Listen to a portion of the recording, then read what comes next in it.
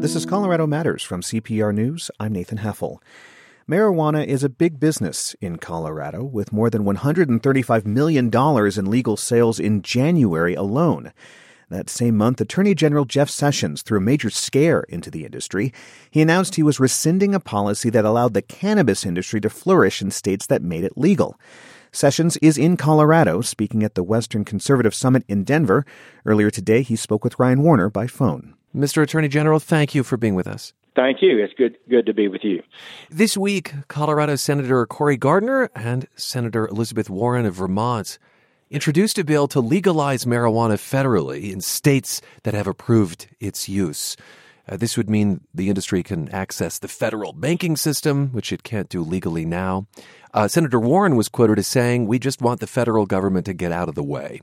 What are your thoughts on this bill? Well, it remains, marijuana remains prohibited by federal law, and Congress presumably will consider this.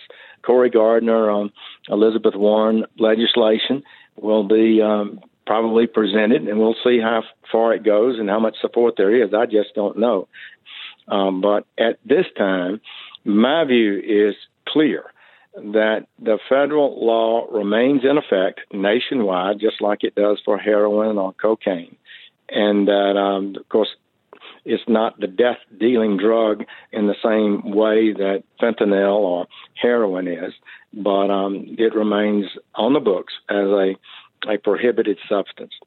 What would you say that means for people in Colorado who are running dispensaries or grow houses or accessory businesses, that provide HR support to the cannabis industry and are complying with state law? What would you tell them as they walk in each day, take the keys, and open up the front door of their businesses? Well, I would tell them that I can't give them immunity. I can't guarantee that they are free from any consequences for an act that is contrary to United States law. We've got priorities. U.S. attorneys around the country have heavy demands on them, and we in the federal government have never prosecuted on any kind of regular basis small amounts of marijuana. Our priorities are smuggling rings and more deadly drugs normally. Isn't that pretty similar to the Cole memo that you rescinded? The idea that you only have limited resources and you've got to prioritize. And I'll note that Senator Cory Gardner was going to hold up Justice Department nominees over this issue. He met with President Trump and got assurances, apparently, that a state like Colorado wouldn't be targeted for marijuana offenses. Were you a party to those negotiations at all? Well, we were not happy that our nominations for top Department of Justice positions were blocked. I got to tell you, that was a frustrating time for us. But I know that Senator Gardner cares about this. I was not a participant in the meetings he had at the White House, so I don't know the details of that, except to say that it remains clear that the Cole memo has been withdrawn, and the impact of that is essentially to make clear that we are not guaranteeing and cannot guarantee persons who use or distribute marijuana are protected from federal prosecution. I don't think that's appropriate for me to, in effect, violate or neuter federal marijuana law. I don't think the substance personally is a good, healthy thing. I think people need to be careful in whatever we do when we talk about marijuana. We need to make clear, whether we legalize it or not, that it is not a good thing to consume. I think there's universal belief that it's particularly dangerous, and there may be some medical uses for it in proper doses, but fundamentally, it's just not a healthy thing, and particularly not healthy for young people. It does impact their developing brains. Let me follow up just on a few things. So after that meeting with Senator Gardner and President Trump, are you saying that no one came to justice and said, back off, that there was no change specifically in how your department will treat Colorado? No, I did not have a meeting with the president to discuss in detail what his comments were. They were more about the potential future legislation, as I recall it, and we were not ordered to do anything other than the policies that we intend to carry out nationally. A conservative member of Congress from Colorado, Republican Doug Lamborn, told us earlier this year that he might be in favor of rescheduling marijuana so that there can be more research into its potential health benefits. Again, cannabis now a Schedule I narcotic, as you've mentioned. I'll say that the Food and Drug Administration may approve a marijuana-based medicine to reduce epileptic seizures. And if that proceeds, I just wonder if it becomes somewhat inevitable that cannabis, regardless of the form, gains some form of federal acceptance. Well, yes, it can. You can have extracts from marijuana that improve epilepsy treatment. I'm very open to that possibility. Haven't studied the data on it, but to say that that's the same as suggesting that young people should feel free to use marijuana every afternoon after school is a big difference. Over the last week, the president has made at least two references to wishing he had chosen another attorney general. And this is in light of your recusal from special counsel Robert Mueller's Russia investigation. I wonder what sorts of challenges those criticisms present in terms of your duties as AG. Well, the good thing about my relationship with the president is on the day-to-day work we do. We are in agreement that we need to end the illegality in our immigration system. We need to bring down these opioid deaths that we've never seen before, 65,000 people dying last year from overdose deaths. This is something we've never, ever seen before. He's declared it a national health crisis, which I agree. He's appointing great judges, and we're pleased to support him in that. So on the great issues of our day, it's a pleasure for me to be able to support the president's agenda. So what I hear in that answer is from day to day, even though your relationship is tenuous, difficult, it doesn't really matter? Well, I feel real good about what we're doing at the Department of Justice. We've got real improvements in the FBI. We've got a new director, a new deputy director, a new legal counsel. The Department of Justice is stepping up our ability to reduce the rise in violent crime that surged in the last few years, to reduce the amount of prescription opioids that are out there. It is creating addictions that lead to heroin, that lead to fentanyl, that lead to death. We met a veteran recently who had been addicted to opioids, and he found that cannabis was a nice replacement. Is it possible, perhaps, that marijuana might be an antidote to the opioid problem you talk about? That argument is floated out there. I've not seen scientific results that would back that up. It continues to be said, but we continue to see tremendous amounts of death from these opioids. There's no doubt about it. Immigration, I know, will feature prominently in your remarks at the Western Conservative Summit. There's a lot of backlash right now on your decision to separate parents from children, especially if there are folks seeking asylum in the United States. I wonder what you might tell them if they think that that's a cruel act, especially for folks who might be fleeing violence. Well, look, you're not entitled to come to the United States and bring children with you and be given immunity from prosecution. That cannot be. It makes no sense. I think that the separation is what they're pointing to. I'm getting to that part. So that's what has been occurring in a sense because children were involved. Adults who brought them, not even sometimes their parents, were not prosecuted. They were basically released into the country.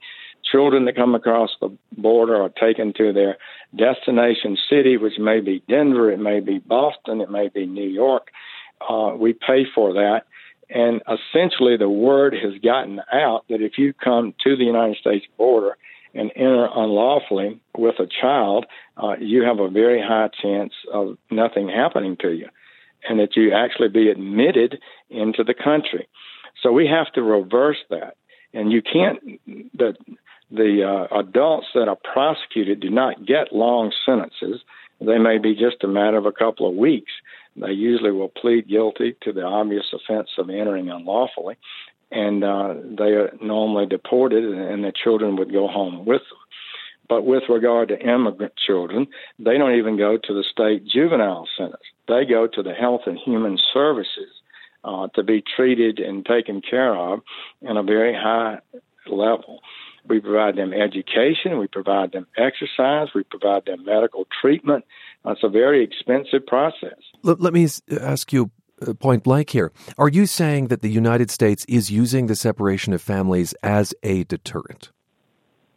No, I think what we're saying is if you don't prosecute the adults who violate the law, then you are saying we have open borders in this country for anyone who brings a child with them to the United States. And that cannot be. And we have to be serious about this. Mr. Attorney General, thanks for your time. Thank you. Good to be with you. U.S. Attorney General Jeff Sessions, speaking with my colleague Ryan Warner. Sessions speaks today at the Western Conservative Summit in Denver.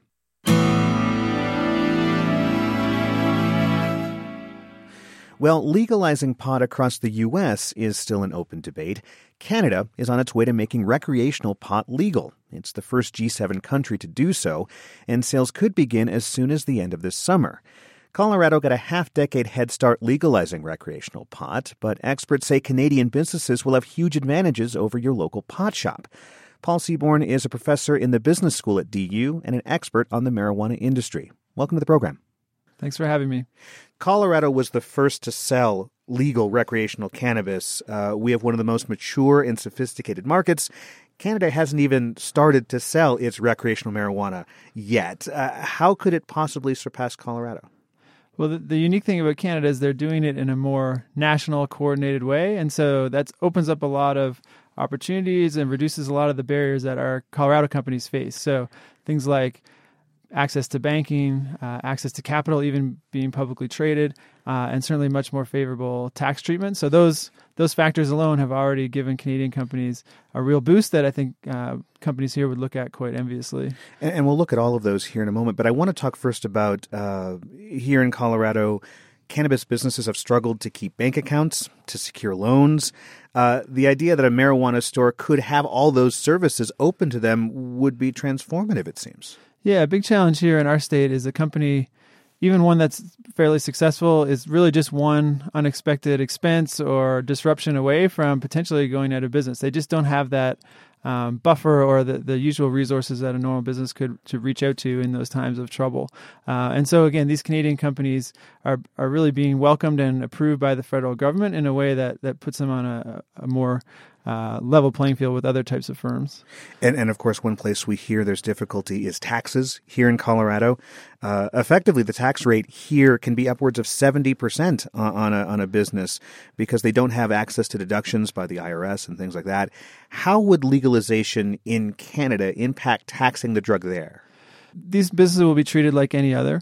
The federal tax system doesn't make any carve out to not allow deductions for various business expenses. So it's really just a standard business, no special treatment. And so that's just one of a number of factors that's giving them some advantages over Colorado. So what are the concerns from Canadians about the fact that this may not be legal in the U.S., but it could be legal here in terms of taxing, in terms of security, things like that?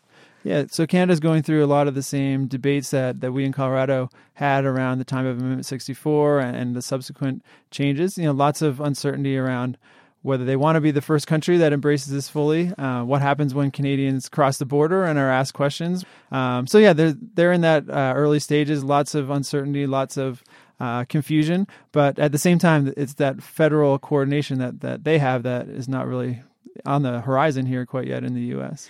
I've read that Colorado lawmakers have been working to allow public trading for marijuana businesses, but I understand that isn't even a problem in Canada. Yeah, the irony is that we have two Canadian companies that are now trading on the major U.S. stock exchanges. So Kronos Group showed up on the NASDAQ in February, and just on May 24th, another company, Canopy Growth, began trading on the New York Stock Exchange. So we have Canadian companies trading in the U.S., and meanwhile, we've got a couple of U.S. companies. MedMen would be one, not really big in Colorado, but elsewhere in our country, that have found a way to trade on a Canadian stock exchange. And so it's a really ironic situation to have these capital flows going across the border, and yet no Colorado company to date has really been able to access any of those public markets. Yeah. If Canada makes recreational marijuana legal, could there be any? There wouldn't be trading across the border, but with Colorado, is that correct? That's correct. But in the meantime, the trading will happen with other countries, and it's already happening on the medical side. So you've got Canadian companies supplying medical customers in Germany and other parts of Europe already, and making investments and partnerships in Australia, and over time, should other countries join this recreational market, those same opportunities would arise for Canadian companies. So that's really, I think, where a lot of the investment interest in Canadian firms comes, not so much because of the size of Canada. It's about 35 million people, maybe similar to California.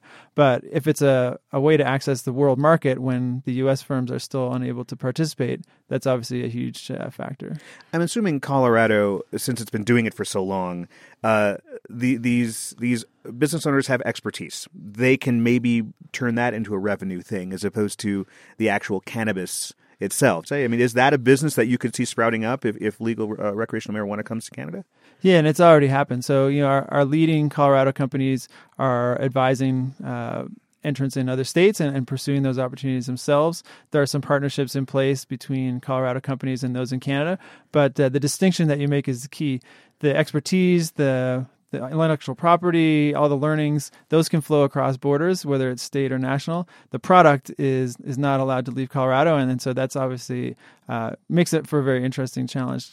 A question in the long term will be whether Colorado remains a leader in a lot of those areas, or whether those people and those ideas and those experts kind of migrate to another location, whether it is California or Canada or somewhere else. So that's to say they would leave Colorado and go somewhere else where things are a little bit more open?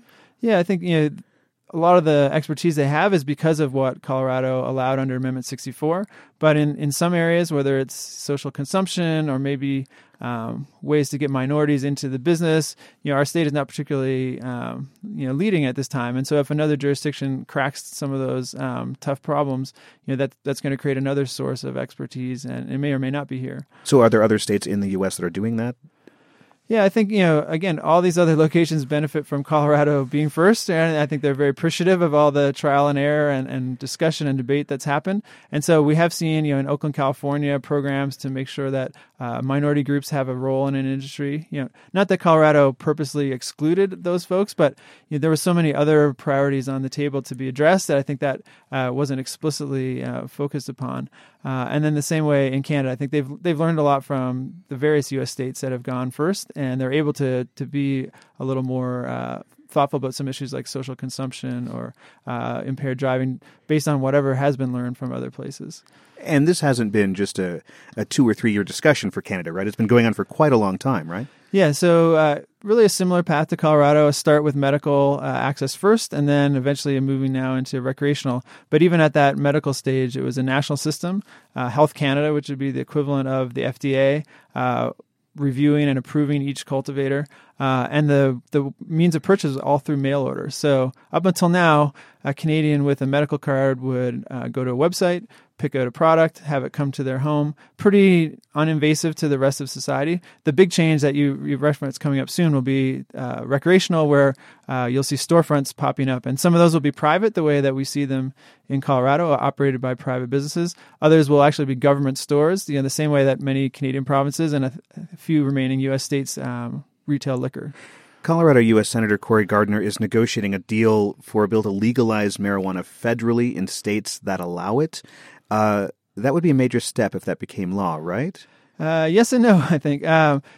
Folks I've talked to definitely see that as the most feasible path to making some changes with the federal government in the U.S., but it would be a less far-reaching approach than to actually have a federally legal system. So, my sense is that would probably preserve Colorado's role as a leader within our U.S. states, right? Because there'll be a big chunk of the country that will remain illegal until they change their state law.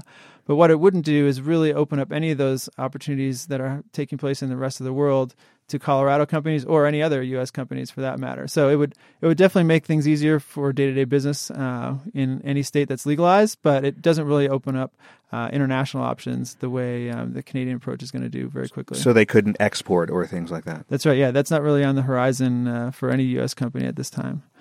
Thanks for joining us. My pleasure. Paul Seaborn is a business professor at University of Denver who studies the marijuana industry.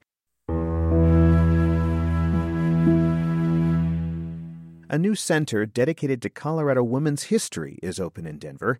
It tells the stories of women who fought to get the vote in the 1800s to those who helped put Mesa Verde National Park on the map.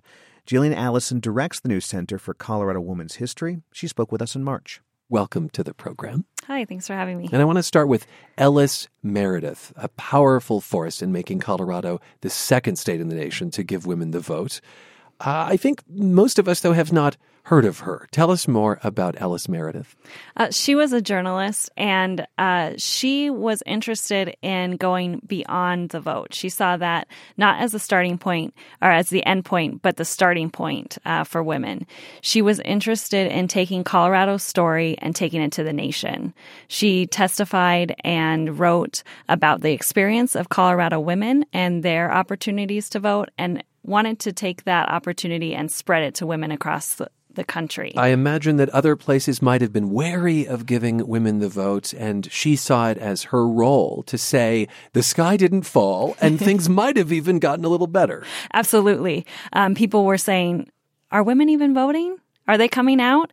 And she was showing them that women in Colorado were voting at higher rates than men in some areas. Oh, wow. Women and men were saying, we don't have time for that. And she thought, it's not a luxury that all women have to say it's optional to vote. They may have struggles in their lives that they're going to take the time for. She's known sometimes as the Susan B. Anthony of Colorado.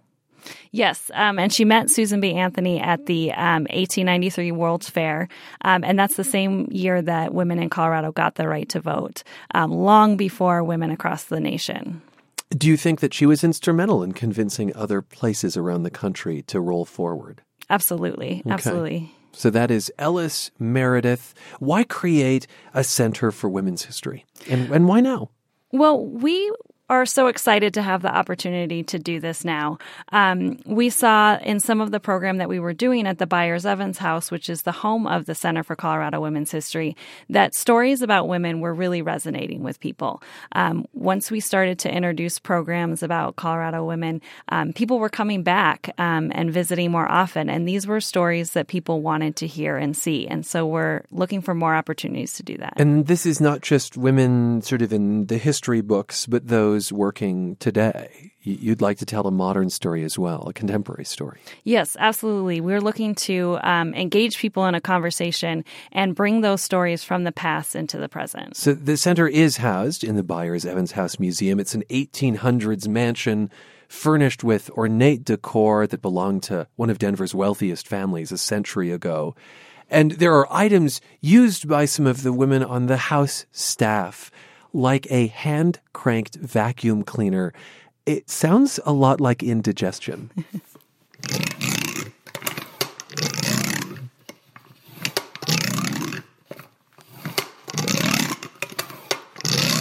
I don't think I knew before this that there were hand-cranked vacuums, but of course there would have to be before the onslaught of electricity in homes. Tell us about the housekeeper who used that vacuum, what she would have done to operate that appliance, because her story is one you're telling. Yes. So Esther Alspach was the maid sort of in the World War I era. And with that vacuum, you have a set of handles. So one is stationary and the other you pull out. Okay. And when you pull out, it raises up and actually creates the vacuum. Creates the vacuum effect, yes. Yes. And so that's the sound that you're hearing. The louder sound is the suction of the vacuum, and then I'm pressing it back in when the quieter sound happens. Why did you want to tell that story and her story? Well, it's important to talk about, the women who were at the big fancy dining room table, but also the women who were behind the scenes, because without all of those women, this history wouldn't have been made and possible. And I think it's important that we tell stories that everyone can see themselves in. Esther's family has come back and told us stories about her time there. So it was clearly important to them, and it's important to the visitors that come see us as well. Okay, we're talking about the new Center for Colorado Women's History in Denver. And before we let you go, how about one more story about the doctor who was the first woman to lead Denver General Hospital, what we now know as Denver Health. Dr. Rose Kidbeer was working in Durango as a young mother of children. She was a widow, and she received a letter from her father when the Spanish War started. He was lamenting the fact that it was the first war that their family wasn't going to be able to serve in because he was too old, her children were too young, and she took that as a call to action. So she convinced the head of the armed forces in San Francisco to send her.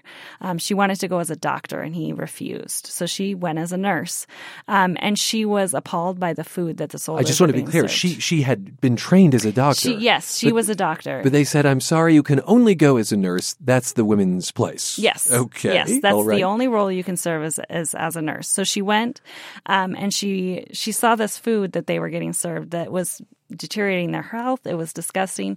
So she served the officers the worst, most foul food she could find, so that they would make a change. Okay. And then she came back to Denver and was the head of Denver General Hospital. I see. And I imagine the quality of the food changed rather quickly. Yes. Once the officers were forced to eat the gruel. Yes. Okay. Are there just lots of other stories you want to tell? And I imagine it's just endless. It is. And there are some that, I'm sure we don't even know about yet, which is why we want to involve people in the conversation, hear stories that, maybe we don't know about, hidden stories, unknown histories. Yeah, and it can be people who may be in the history books, and as you say, who may have been serving those who appear in the history books. Jillian, thanks for your time. I appreciate it. Yeah, thank you. Jillian Allison directs the new Center for Colorado Women's History in Denver. She spoke to us in March. And that's our show. Thanks for joining us on listener-supported CPR News. It's the last day of our membership drive. Take 2 minutes right now and support the news you rely on by becoming a member. CPR.org or 1-800-496-1530. I'm Nathan Heffel. This is Colorado Matters from CPR News. Have a great day.